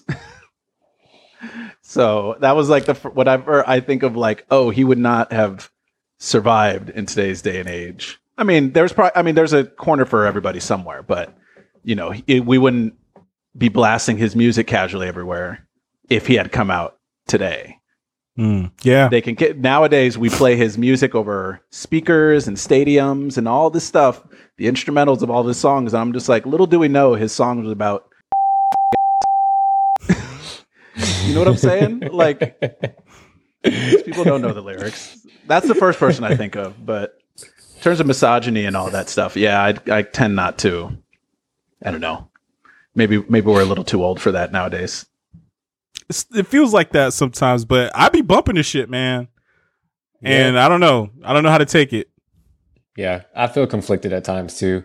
But I also feel like there's still a decent amount of rappers who aren't talking about that in their lyrics, right? So I think that's part of the transition is, I mean, it's funny because, like, to your point, like, I don't think there's another genre that really, like, that does that, right? And so obviously rap gets automatically associated with misogyny and gun violence and, drug dealing and all of that. But, like, I guess what I'm noticing is that especially with the advent of, like, streaming services, like, there's so much music out there, right? And so there are a lot of people who are not talking about that. But again, it's what gets popularized, is what becomes known as what is hip hop today. And so I think that's probably the problem, is that a lot of that is still in the lyrics. And so it's what people think is rap and what rap stands for, what isn't necessarily the case. But for, like, even some of the old shit that we used to listen to that was misogynistic and, like, yeah, I kind of have a problem sometimes, but I'm not going to lie. Like, I was at a wedding and we requested an R. Kelly song. As bad as that felt to a certain extent, like, Ignition remix is popping. Like, I'm not gonna lie. Like, there's certain songs that it's in my past. Like, it was what was hyped then. Yes, the lyrics aren't great, but, like, I also think part of the issue is, like, I'm not saying the lyrics being like, yo, I'm gonna go fuck this bitch up. Like, that's not my MO, right? So to some extent, like, we watch movies that are crazy and have some ridiculous shit in them, but, like, does that make you wrong or bad for watching those movies? I don't know. I don't think so. But it's, I'm not going around spitting those lyrics that are bad or that are, like, misogyny tinged to my girl. Like, I'm not going to be like, yo, This is not how I roll. But to some extent, I can see why, like, especially with kids, how that can be an issue. Yeah, it's something that kind of doesn't really make sense, and I don't know. I feel like there's going to be a reckoning in some way. I don't know exactly how, but I don't see it as sustainable, especially when you got a bunch of rappers who aren't doing that and are good rappers, and you know. Anyway, quickly, the other tragedy. Unless you want to get into considerable detail, we don't have to, but I feel like I gotta acknowledge it. Astroworld, rest in peace to the souls. Look, I'm gonna be real with you. I love Travis Scott's music. I think he makes, and you guys know, I love trippy shit, man. Trippy shit is my shit. And he makes trippy shit. His music videos are trippy. Although I feel like he probably could have consulted me because they're like not like good trippy. It's just like trippy just for the sake of being trippy. I don't know if you guys have seen the Highest in the Room music video. It's just it's trippy kinda, but it's like doesn't make any sense. You know, there's a certain coherence to trippy shit. Trust me, I know. I'm the second trippiest nigga alive behind Juicy J, but we won't go there right now. I mean, look, I love his music, but it's this is hindsight, but I mean, the dude is all about chaos. I don't know if you guys listen to his lyrics, but his lyrics ain't about shit. It's just like it's chaotic, you know, and the music is chaotic. I mean, Sicko Mode is got like 30 beat changes, you know. And the video is trippy, quotes, hand quotes, air quotes. The lyrics again. I mean, Drake's verses. I think Drake is a great rapper, but Travis Scott's verses are. I don't want to say they're trash. They're just chaotic. You know, it's kind of like how some guys rap off beat, but it works. You know, like Currency raps off beat, but it just works somehow. I don't know, man. It's like. This is the culture he's cultivated, and I'm not trying to put it all on Travis Scott, but it's kind of fucked up. I mean, I have a problem with the blame going to Travis Scott, though. Like, maybe I haven't stayed up enough on exactly what is like being said happened, but from what I read, it didn't seem like anything different than any other concert where I don't like inciting a riot is, I think, in a little extreme, maybe, but like even in some cases where I've been to a concert where people literally try to start like mosh pits and like have people just get buck. And so like, I'm not saying it's excusable, but I'm saying I don't know if it's any different than what typically goes on at a given concert. This just one did not end well. So like, I might be missing some of the facts though. So you can tell me what I'm missing, but it felt weird for him to be catching so much flack for something that if you've ever been to a crazy ass concert, like it's kind of what happens sometimes. It's just people got trampled this time, which is terrible. But like, I don't know what was different about this one. Yeah, I mean, I'll you know from my read, and I just will say this that I don't think any one of us or any person for like a 10-mile radius knows, you know, like. We're not privy to the investigational information, but we can speculate and we could drop some hot takes. But I mean, my read is that there was a lot of security issues that really made it very problematic. For example, Travis Scott had his own stage, you know, like, so people come to the festival, they're at one stage, and then it's time to go to Travis Scott, and then you all got to migrate to another stage. That seems a little dangerous. I don't know how, But that's how festivals work. Yeah, but the stage was closed down. So festivals disperse the crowd because there's multiple stages. And then at Astroworld, there's one stage for everyone before Travis Scott, and then there's Travis Scott's stage. That's what I read. Okay. It just seemed like it sounded like a stupid setup. However they set that up was just poorly executed. All the way around, because I saw that and I was kind of like, so what's up with the line only to go to the one stage? I didn't know that was the case, but now that you explained that, I'm like, okay, now all the videos I've been watching make sense. But also, why would you set it up that way? Why would you not set it up so that there's not just one direction to go I mean, I'm guessing. Well, there was one stage where people got trampled, right? And then there was another part where people just got crushed towards the front of the stage. So, okay, wait. So so is that right? What happened where? Because I thought so there was a video of a security breach, right? They broke down the wall and everybody started running, right? So there was a part where people fell and got hurt there. But I think where all the deaths happened was when everybody was rushing towards the stage and people kept pushing people that were already there at the venue. Like the security point problems were what was on Twitter. Nothing. I didn't see any of the footage about the people getting where they actually died. Okay. And there was also a count. Logistically, it was just bad. There was also a countdown, which I've never seen that at a show, and not at the one festival I've been to, which is Electronic Daisy Carnival, but like a countdown for the artist. Like they usually try to keep you on your toes and waiting and waiting and waiting and waiting. They don't really tell you. So I mean, that kind of maybe could have built or added to the anticipation and the activity, the excitement for Travis Scott. Which wouldn't normally be a bad thing though, right? Like, I don't know. Like a countdown? Yeah. If that's the goal, is to build excitement, and that's what you want. Yeah, but I mean, okay, that makes sense, but there's also another level of excitement that I think is more common, which is you don't fucking know and then they just pop up and you're just like, oh shit, I didn't expect that motherfucker to come out at this moment. Yeah. I feel like I think both are that be the same effect, kind of, right? Or you have at the 5-minute mark, people start losing their shit and trying to get to the front.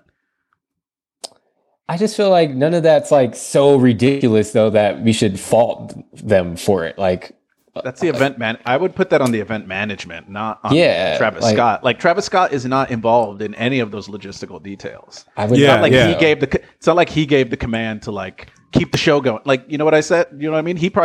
I thought in the video he looked at his manager or something and was like, "What do I do?" And the manager said, "Just keep going," because nobody knew what was going on. Keep performing, nigga. I think those kids were taking the wrong drugs, because if everybody was just smoking weed and doing Molly, everybody would be way too zonked out to be trying to rush no stage. Like they were probably on cocaine or fentanyl or whatever. Probably smoking. God, I hope not fentanyl. God, Jesus, Eric. I don't know. What are they? I mean, it could have been laced, that's for sure. Crazy world out here, man. They probably were just going ham on their nicotine fucking vapes, just smoking them shits all day long. You know, fucking these kids these days. What do you think was the age group, the primary age group of that music festival? Because if it was around like the late teens, I would be dude. Like, one of the victims is 10 years old. Yeah, I don't know why that 10-year-old was there. Like whatever I hear that when they're just like, oh, it's his favorite artist. I'm like, yeah, you don't bring him there. Like, what are you doing? Yeah, that was not smart. Could be his favorite artist on YouTube. Yeah, he can tell him to watch Paw Patrol. Like, and like Travis Scott. Who is he with? Like, I don't know. That's weird. Yeah. Anyway, rest in peace to the souls. Yeah, we all enjoy music festivals, and it's kind of, it's hard to see and know that one could have an outcome like that. All right, fellas, I think we have one more thing to cover before we wrap this podcast up, which is, what is the lowdown on LA? I mean, you guys are my West Coast correspondents. Ari is on the ground. He's there taking notes, interviewing people. Jay has a satellite campus in Memphis, reporting about LA. Nashville, dog. Nashville. That's what I said. Okay. Yeah, you're right. My bad, man. Young Dolph is still on the head. On my, I know. Young Dolph is still on my mind. All right, Jay has a satellite campus in Nashville, reporting about LA. I mean, actually, the last time Ari and I did the podcast, we talked about how crazy LA was. That was before the fucking pandemic. So what is good with LA, man? Let us know. Let the people know. I mean, Ari, you got to take it first. Oh, okay. I'll take it first. You were just there, Jay. I know, but like I was also in Temecula for most of it, so I wasn't really there. Oh, what were you Temecula is Temecula for? the wedding. The wedding I mentioned earlier. A wedding. Oh, okay. Oh, okay. Yeah. My Friend from my high wedding school. is also in Temecula, so Oh, that's why I was damn. kind of like, that's why I was kind of like, what the fuck? Why are you going early? just scoping it out, dog. Yeah, okay. That's why I was just like, I didn't tell you where I was. Yeah, what the fuck? But okay, cool. Yeah, you're gonna have to go back. Sorry, Jay. That's what it is. The lowdown on LA, I think the last time we talked, I was saying that LA is the way LA is because we have access to so many drugs. Like, and that is the reason why. No. Hear me out. I'm like, LA's nightlife is like, it's not as great as it could be, but for what it is, it's still fun. But it's because what happens is when you don't realize how many people in the city have drugs until you've like gone out on the city a lot. I've ran into people who offered me coke, acid, molly, just random people anywhere. I've never met these people, but it just speaks to the character of the people that are here. It is that a lot of people in LA proper, like the city in itself, are just there to fucking like party, to be honest. I'm not even gonna lie. It was fun while I was living there, but it's not real life. You can't take your life from LA and like live that way anywhere else, really, because no other city is really going to allow those kind of shenanigans to really take place and go on. People will put you in check, I feel like, real quick. But you know, it's funny because it's like you always ask people from like another city, and you go like, "Oh, like if you ask them just how easy is it to get at this here," and they'll be like, "Oh, that's like rare. You cannot get that here." And I'll be like, "Oh, it seems way more calm here." You want to know why? Because cocaine is not accessible there. Like, so I just feel like LA is the way it is. People, it's like the city of death. There's people dying every day. There's all sorts of crazy shit going around all over the city. And I want to say it's in part because of that. The drug trade and the drug war like fuels a lot of stuff that happens in the city. So, man, you're making a lot of sense. I mean, I'm not really going into depth. It's kind of just how I feel about it. But it's like I said, it's the one characteristic that I can't find really in any other city other than maybe New York. But even New York, their whole drug culture and how they handle it is different. Up in Oregon, they have access to drugs, but again, they have a very different outlook on how you use them. It's like, depending on where you go, you just get a different clientele, and you could just get a sense of how different they are based on what they're consuming there. So it's just a little tidbit that I've come across. There's no study that I can cite with numbers and all that, but you sound like a drug researcher. all observation research. I'm a man who knows people. That's a good thing to have, man. Too. Social capital is the most important capital, in my opinion. I agree with that. So, I mean, is it still like that in the pandemic era? It's hard to tell. Like, I moved out to the suburbs, and I haven't been like out into the city in like a minute, in probably like a year. So I don't really know what the vibe is anymore. But the last time I went out just to a bar, just in LA with some friends, it looked like people had been pent up, like ready to go. Like it was just a bar on like, this was a small dive bar, like nothing really going on. And it was packed, and it was like packed with both girls and guys.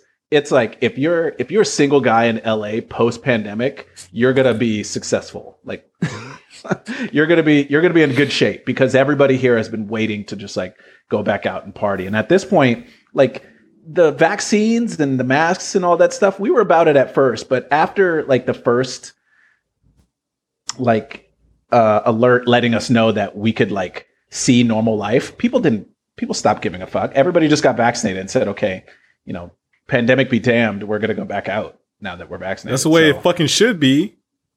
I'm about it. I like I said, I haven't been out in LA in a while, but from what I've seen, in the short little glimpses, it looks like it's back to the full swing of things, and back to being party central. But during the pandemic, it was rough. It was real rough, for sure.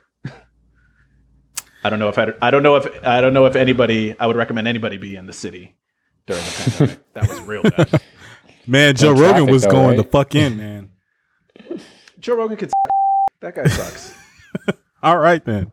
I'll be sure to cut that out of the podcast. He doesn't sponsor you. He doesn't, man. He doesn't. You're right. Jay, man. So you're reporting from afar, but you did go to L.A.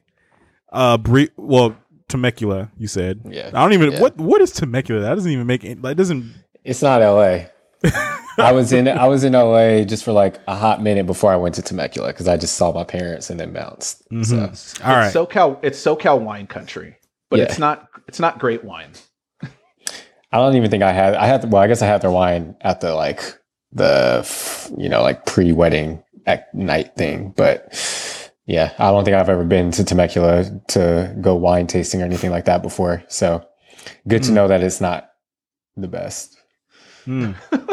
But the land there is very nice. Like the fucking, I don't know, the mountains there and the homes are ridiculous. Like it's the place that we stayed in for our Airbnb was just like insane, but it was cool. It's very cool. You guys are making me feel very optimistic and anticipatory. Using too many big words right now. For your return to LA, is that what happened? For my annual West Coast trip. This year it will be for shenanigans in Las Vegas, or next year, which I won't discuss in too much detail right now because that's not appropriate for the podcast. What happens on the podcast when you're talking about Vegas stays on the podcast, or stays off the. I don't know what the fuck. Or you just don't talk about it. Just don't talk about it. Yeah. But I mean, what's your take, Jay? I mean, you've been removed from LA for a couple years now. You're an LA boy. You know what I'm saying? I think you got a good perspective. Like, are you in alignment with Ari in terms of LA's party culture? Like, is that your view of it? What's your view of it these days? I mean, yes and no. Like, I think, yeah, to a certain extent. Like, I'm also just like I don't seek out drugs, right? So I don't really know what the drug culture is all that like, but I do agree that like it's heavy and it's present for sure. But I will say this about LA, like it's become transplant central. Like it's crazy the few amounts of people that you meet while you're in LA that are actually from LA. And I think that's changed the sort of dynamic or the look of LA and what it represents now, because I like, you go to Santa Monica or Venice or downtown or, Koreatown or wherever, Hollywood, and like all these places are pretty much inhabited by people who are not from LA. And so I think that's been part of like what's been interesting, because now when I go home, like, yeah, I'll go and hang in those areas, but like I also will go to like the South Bay or like just South LA in general and just like kick it with normal ass people. And so like my concept of what LA and what it means to me and what represents my home is a little bit different than what people are going to see when they go to visit LA. So like, that's why I feel like part of my experience is different. And I feel like it doesn't always coincide with like what Ari described, but it's very true what he described, because like if you're there and like the main portion is like what people think of when they think of LA, like, yeah, you're going to get a lot of that. But I will also say that like, as much as like partying is fun to most of the time in LA, it's like the city sleeps pretty early. Like most places are closed very, very early, especially compared to New York. Like New York, you don't start going out till like 11 o'clock. But in LA, you got to start going out, like getting ready by 9, because places are going to close by like 2 or 3 at the latest. Yeah, that's true. Since all the bars close at 2, it sucks. But it's it's whack. But if you want to have like a real night out in LA, you gotta find the plans that happen after 2 a.m. Oh yeah, warehouse parties are fun as hell. House parties, all the interesting shit. You're in for a night of some bullshit if somebody's like, what are you guys doing after this? And yeah, exactly. If anybody says the hills, like, you good. Man, I am looking forward to that next West Coast trip. Yeah, I mean, is that what you said, Jay? Is that about more transplants? Is that different even from like maybe the early 2000s or 2010s? Is it like that much different? Yeah, it's like it's been, I don't want to say exponential, but it's grown a lot in that direction. It's in like the 2000s. There are obviously a lot of transplants, but like a lot of people have been pushed out of where they were living in LA, right? So it's not like you get a lot of people who are just have been in LA and have lived there since they were born, or who are just like from there, maybe moved away and came back. Because if you do that, a lot of times you can't afford to come back, right? So it's like it's crazy. And then like the advent of tech companies popping up there, and the whole Silicon Beach thing has obviously attracted a lot more people to LA and to various portions of LA that, I mean, in the area I lived when I was last there in Palms, which is near Culver City, like that used to be like a pretty diverse and mixed area. And now it's Tech primarily bros. white. Yeah. And it's like, it's just crazy to see how quickly it happened too, because it's, I mean, 2000s, like you said, even early 2010s, it wasn't always like that. So it's just been, I don't know. It's kind of sad, to be honest. Like, I mean, it's almost rare to meet people from LA who live there now. So yeah, the technocrats have descended upon LA. It sounds like. I am not familiar with the Silicon Beach term. What's that about? Really? Yeah, it's just like a bunch of tech companies opened up near Playa Vista area. Google, Facebook, Snapchat, Netflix. I know is pretty big. Isn't LA Netflix's headquarters? Yep. I think so. Yeah. So it sounds like the freaking social media influencers and the technocrats have moved to LA. And foreigners. Yeah. But that's always been like happening. Yeah, but they're like buying up a lot of property. Oh, like rich foreigners. Yeah. There's but you could tell, because it's like you meet a lot of foreigners out, but then you're like, what's the deal? And then you start learning that foreigners are buying up a lot of the buildings and the plots around the city, to the point where we're going to be owned essentially by the Chinese. I mean, America is going to be owned by the Chinese soon. So, oh my God, you guys! That's true, but it's a lot. It's happening like all over like LA for sure. And I mean, like, I guess I don't know. I feel indifferent to it. I know everybody's going to get priced out, and gentrification is going to fuck everybody and push everybody out. But I do think that LA will be like a pretty metropolitan like utopia, I think, unless it gets overpopulated in the future. I mean, it'll be overpopulated, but I think we're going to be the first. We're going to be the first in technology. We're going to be the first. We're going to be the first to get. I think Tunde, we were talking about this before, how LA will. I don't know if it was with you. I don't know who I was talking about this with, but we get the first of everything. Like progressive policies, we get the first in technology. We get the first in agriculture. Like we get the first in a lot. Even more than the Bay. Or is it equal? I would think it's equal. I think it's becoming equalized. It wasn't before, but right. Yeah, I think we're trending up. Yeah, but I think in the future, LA will look like what you think your like prototype futuristic looking city will be. I think that will be LA and San Francisco.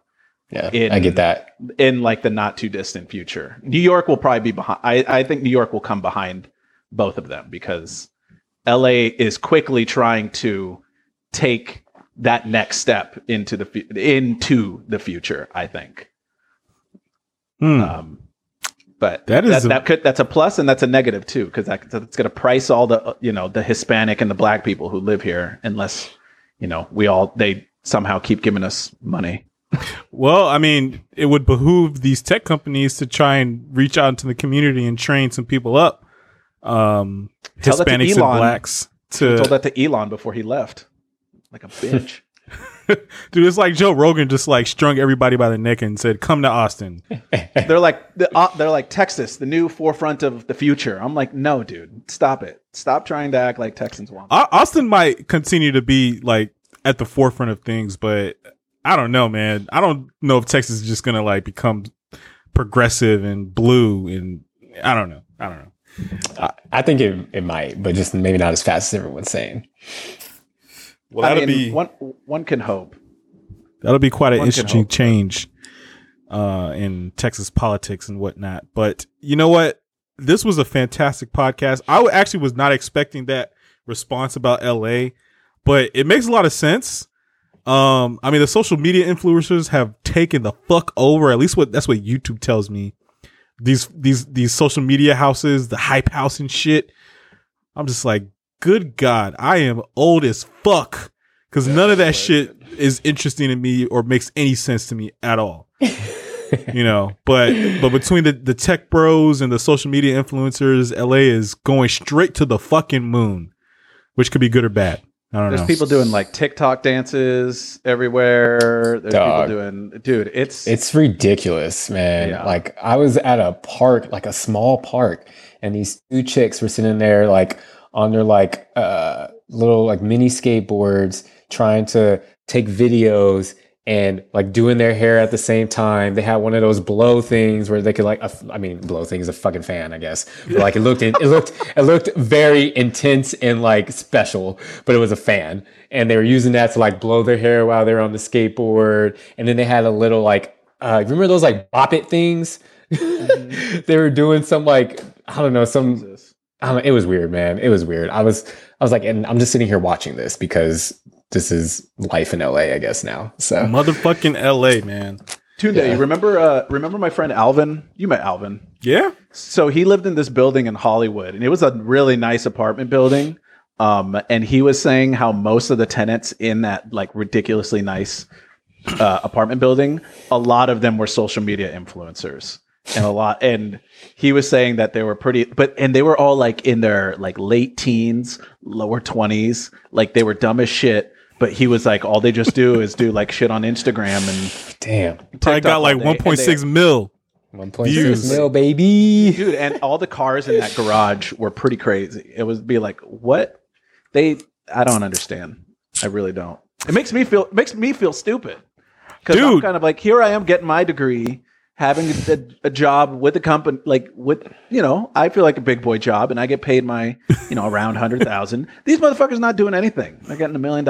I'm like, yeah, man. That's the thing. Like, I can't get with a TikTok or the sort of like Reels culture. Instagram does it, but I also feel like I'm getting left behind, man. I don't want to be the old dude that's like not on my lawn. Get off my lawn. I don't want to be that guy. I want to be like, I want to be in tune with the culture and the moves and the tech. I'm on top of tech. I think I'm pretty in with the tech. But you got a mic.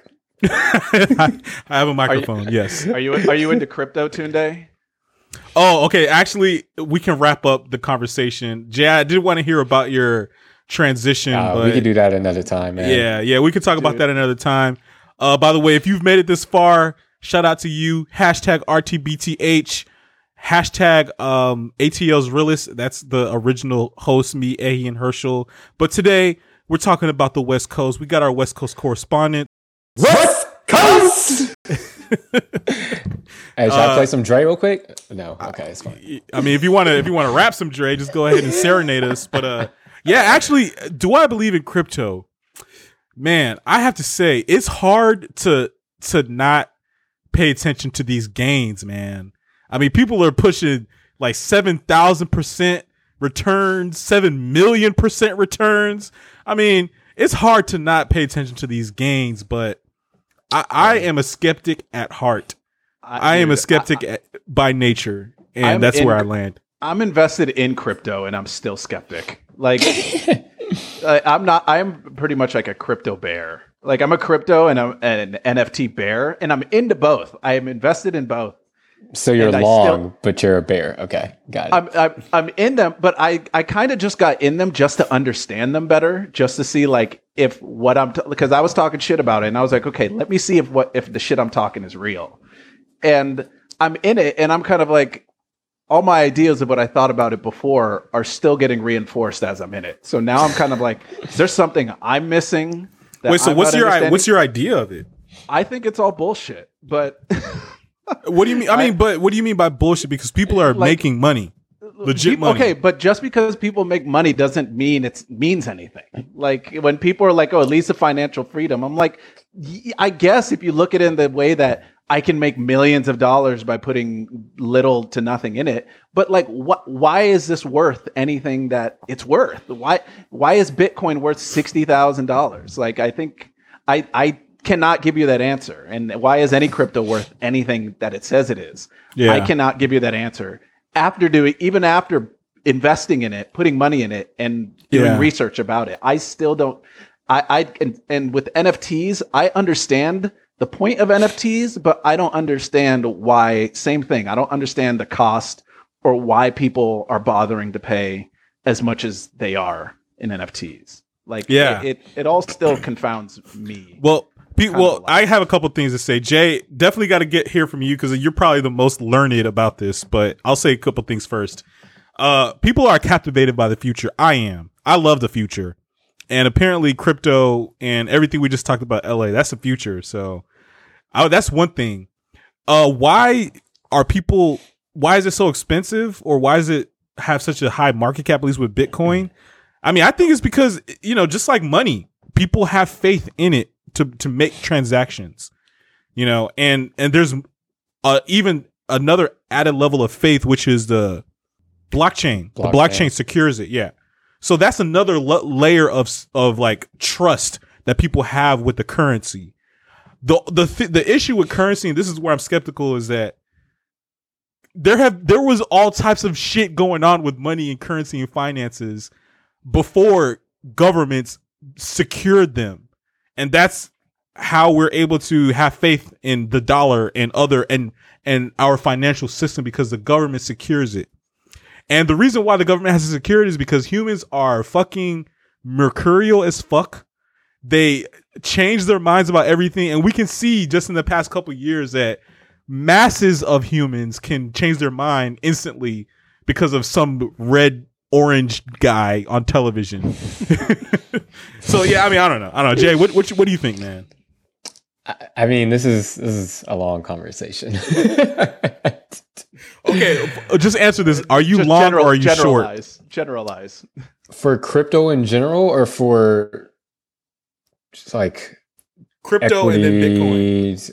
Oh, I mean, crypto is here to stay. That's without a doubt. I mean, it's a safer transaction that can occur because of crypto, and it's backed by people who are mining, which is basically a way to like use computing power to assume or like to assure that what is supposed to be happening in this transaction is happening, which is more than any government can do. So like crypto is here to stay. Do I think that it's inflated? Absolutely. But I also think that value is in the eye of the beholder, right? And that's with everything, which is why NFTs are a thing, which is why it's fucking stupid that you can get an NFT of a McRib for however much it's going for now, and yet someone's going to buy it. And so I think that part is ridiculous. I think it's going to die. I don't think all NFTs are going to die, but some NFTs will. Like, I thought Top Shop was maybe going to do something, especially because of their contract with the NBA. But even with the backing of like NBA players who are like trying to push that shit forward, it still hasn't really popped off the way they anticipated. Top Shop is stupid. Yeah. They have a cryptocurrency? It's an NFT. It's for like basketball cards, essentially, that you can trade just like a physical card. And there's aspects to it that are like interesting that make me be like, okay, maybe there's something to this that could eventually become the thing. But I mean, time will tell. And they also didn't have money available to like give to people when they made their transactions sometimes. So that was a problem. But I say all that to say that like some NFTs are going to survive because people just will find a reason to value something that seems stupid to everyone else. But then also that will encourage other people to value those things. But I don't think all NFTs are going to survive. I don't think that's going to last in the same way that crypto will last, because crypto is being used in a lot of other ways that are like, have you guys heard of like DeFi? Yep. Like decentralized finance. So, okay. Nope. Yeah. So like that, a lot of the concepts that revolve around that are using crypto. And so it's like I said, it's here to stay, but all the various coins that you can purchase, some of those are not going to last. Having Elon talk about Shiba coin and talk about Dogecoin. Like this is all speculative investments, right? So this is my general statement is this. Like if you're going to invest in crypto, do it smartly. Don't do it based on a speculative like hint off Twitter. Because if you're doing it off of that, yes, you can make a shitload of money, but you can also lose a lot of money, and you don't hear about those people because that's not what anyone wants to hear about. So crypto is a big echo chamber. The people in crypto don't like hearing about people who have fucked up their entire lives because of it. Of course. So it's just like any other market. So you just have to be careful with it. You got to know what you're doing, and before you just like hop into something because everyone's doing it. Like that's not a good reason to do something. But it works for some people. I have to say that I think crypto will go away the minute government regulate. Like, okay, number one, it's only been so good right now because we've been in a bull market for so long, which is the last time crypto came up was I don't want to say the exact same conditions, but the market was doing very well. People had cash. People had money to just throw at ridiculous things. The minute the next economic downturn comes, and I'm talking like this is like, I'm an economist, but I'm not. But I think that like the next time we have an economic downturn, like something like the Great Recession, it's going to go away. Crypto will go back underwater for another 5 to 10 years and then resurface later again. It's just going to be a big. It may drop. Cycle. It may drop, but it's not going away. Like it can't go away. It didn't go away last time. It didn't go away last time. Yeah. Okay. So that's all I'm saying. Like it may start to devalue a lot, and that's happened already, and it'll happen again. But like, we'll see. I mean, one major issue with that though is that if it has like a serious devaluation, people will lose trust in it. Not necessarily, and you're also saying it. You're describing crypto as one thing, whereas there are various coins and various aspects of crypto that. Some will get devalued, some will fall, some won't, some will. I mean, Bitcoin is like the standard because it was the first, right? Or first. And probably the most expensive too, right? Oh, yeah, for sure. But also like like a lot of the other coins will start to mirror whatever happens to Bitcoin.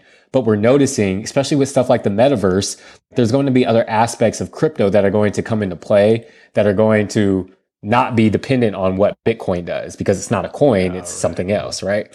So it's crypto as a whole is, I think, going to stay, but like aspects of it can crash.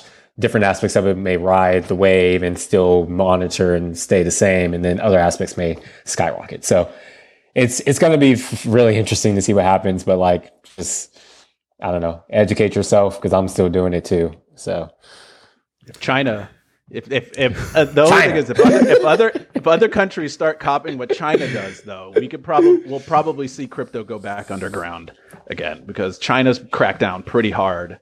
They have on their mining, which took a shit on the market when it happened, but somehow the market still propelled itself. So I'd be interested to see. I'm interested to see how this next like 10 to 20 years in the entire world just turn out. Yeah, that's going to be fucking interesting. In the next 10 to 20 years, we can either go to ruin, like real quick, or we could be on Mars. Or we could be on Mars and eat with President Elon. Pretty much. I mean, I wouldn't doubt it. My kids are going to be on the moon in no time. Well, I like the way this conversation went. Like I said, I love the future. I don't like to live in the future because, I'm not going to bore you guys with mental health right now, but I will. A lot of people find mental health struggles when they're living too much in the past or in the future. So I don't like living in the future too much, but I love the future. And it sounds like cryptocurrency is going to be pretty important. We'll see the valuation. It sounds like social media influencers is going to be here forever. Sounds like fucking Silicon Valley is going to take over the GTA. Take over LA. Anyway, this is a great conversation, gentlemen.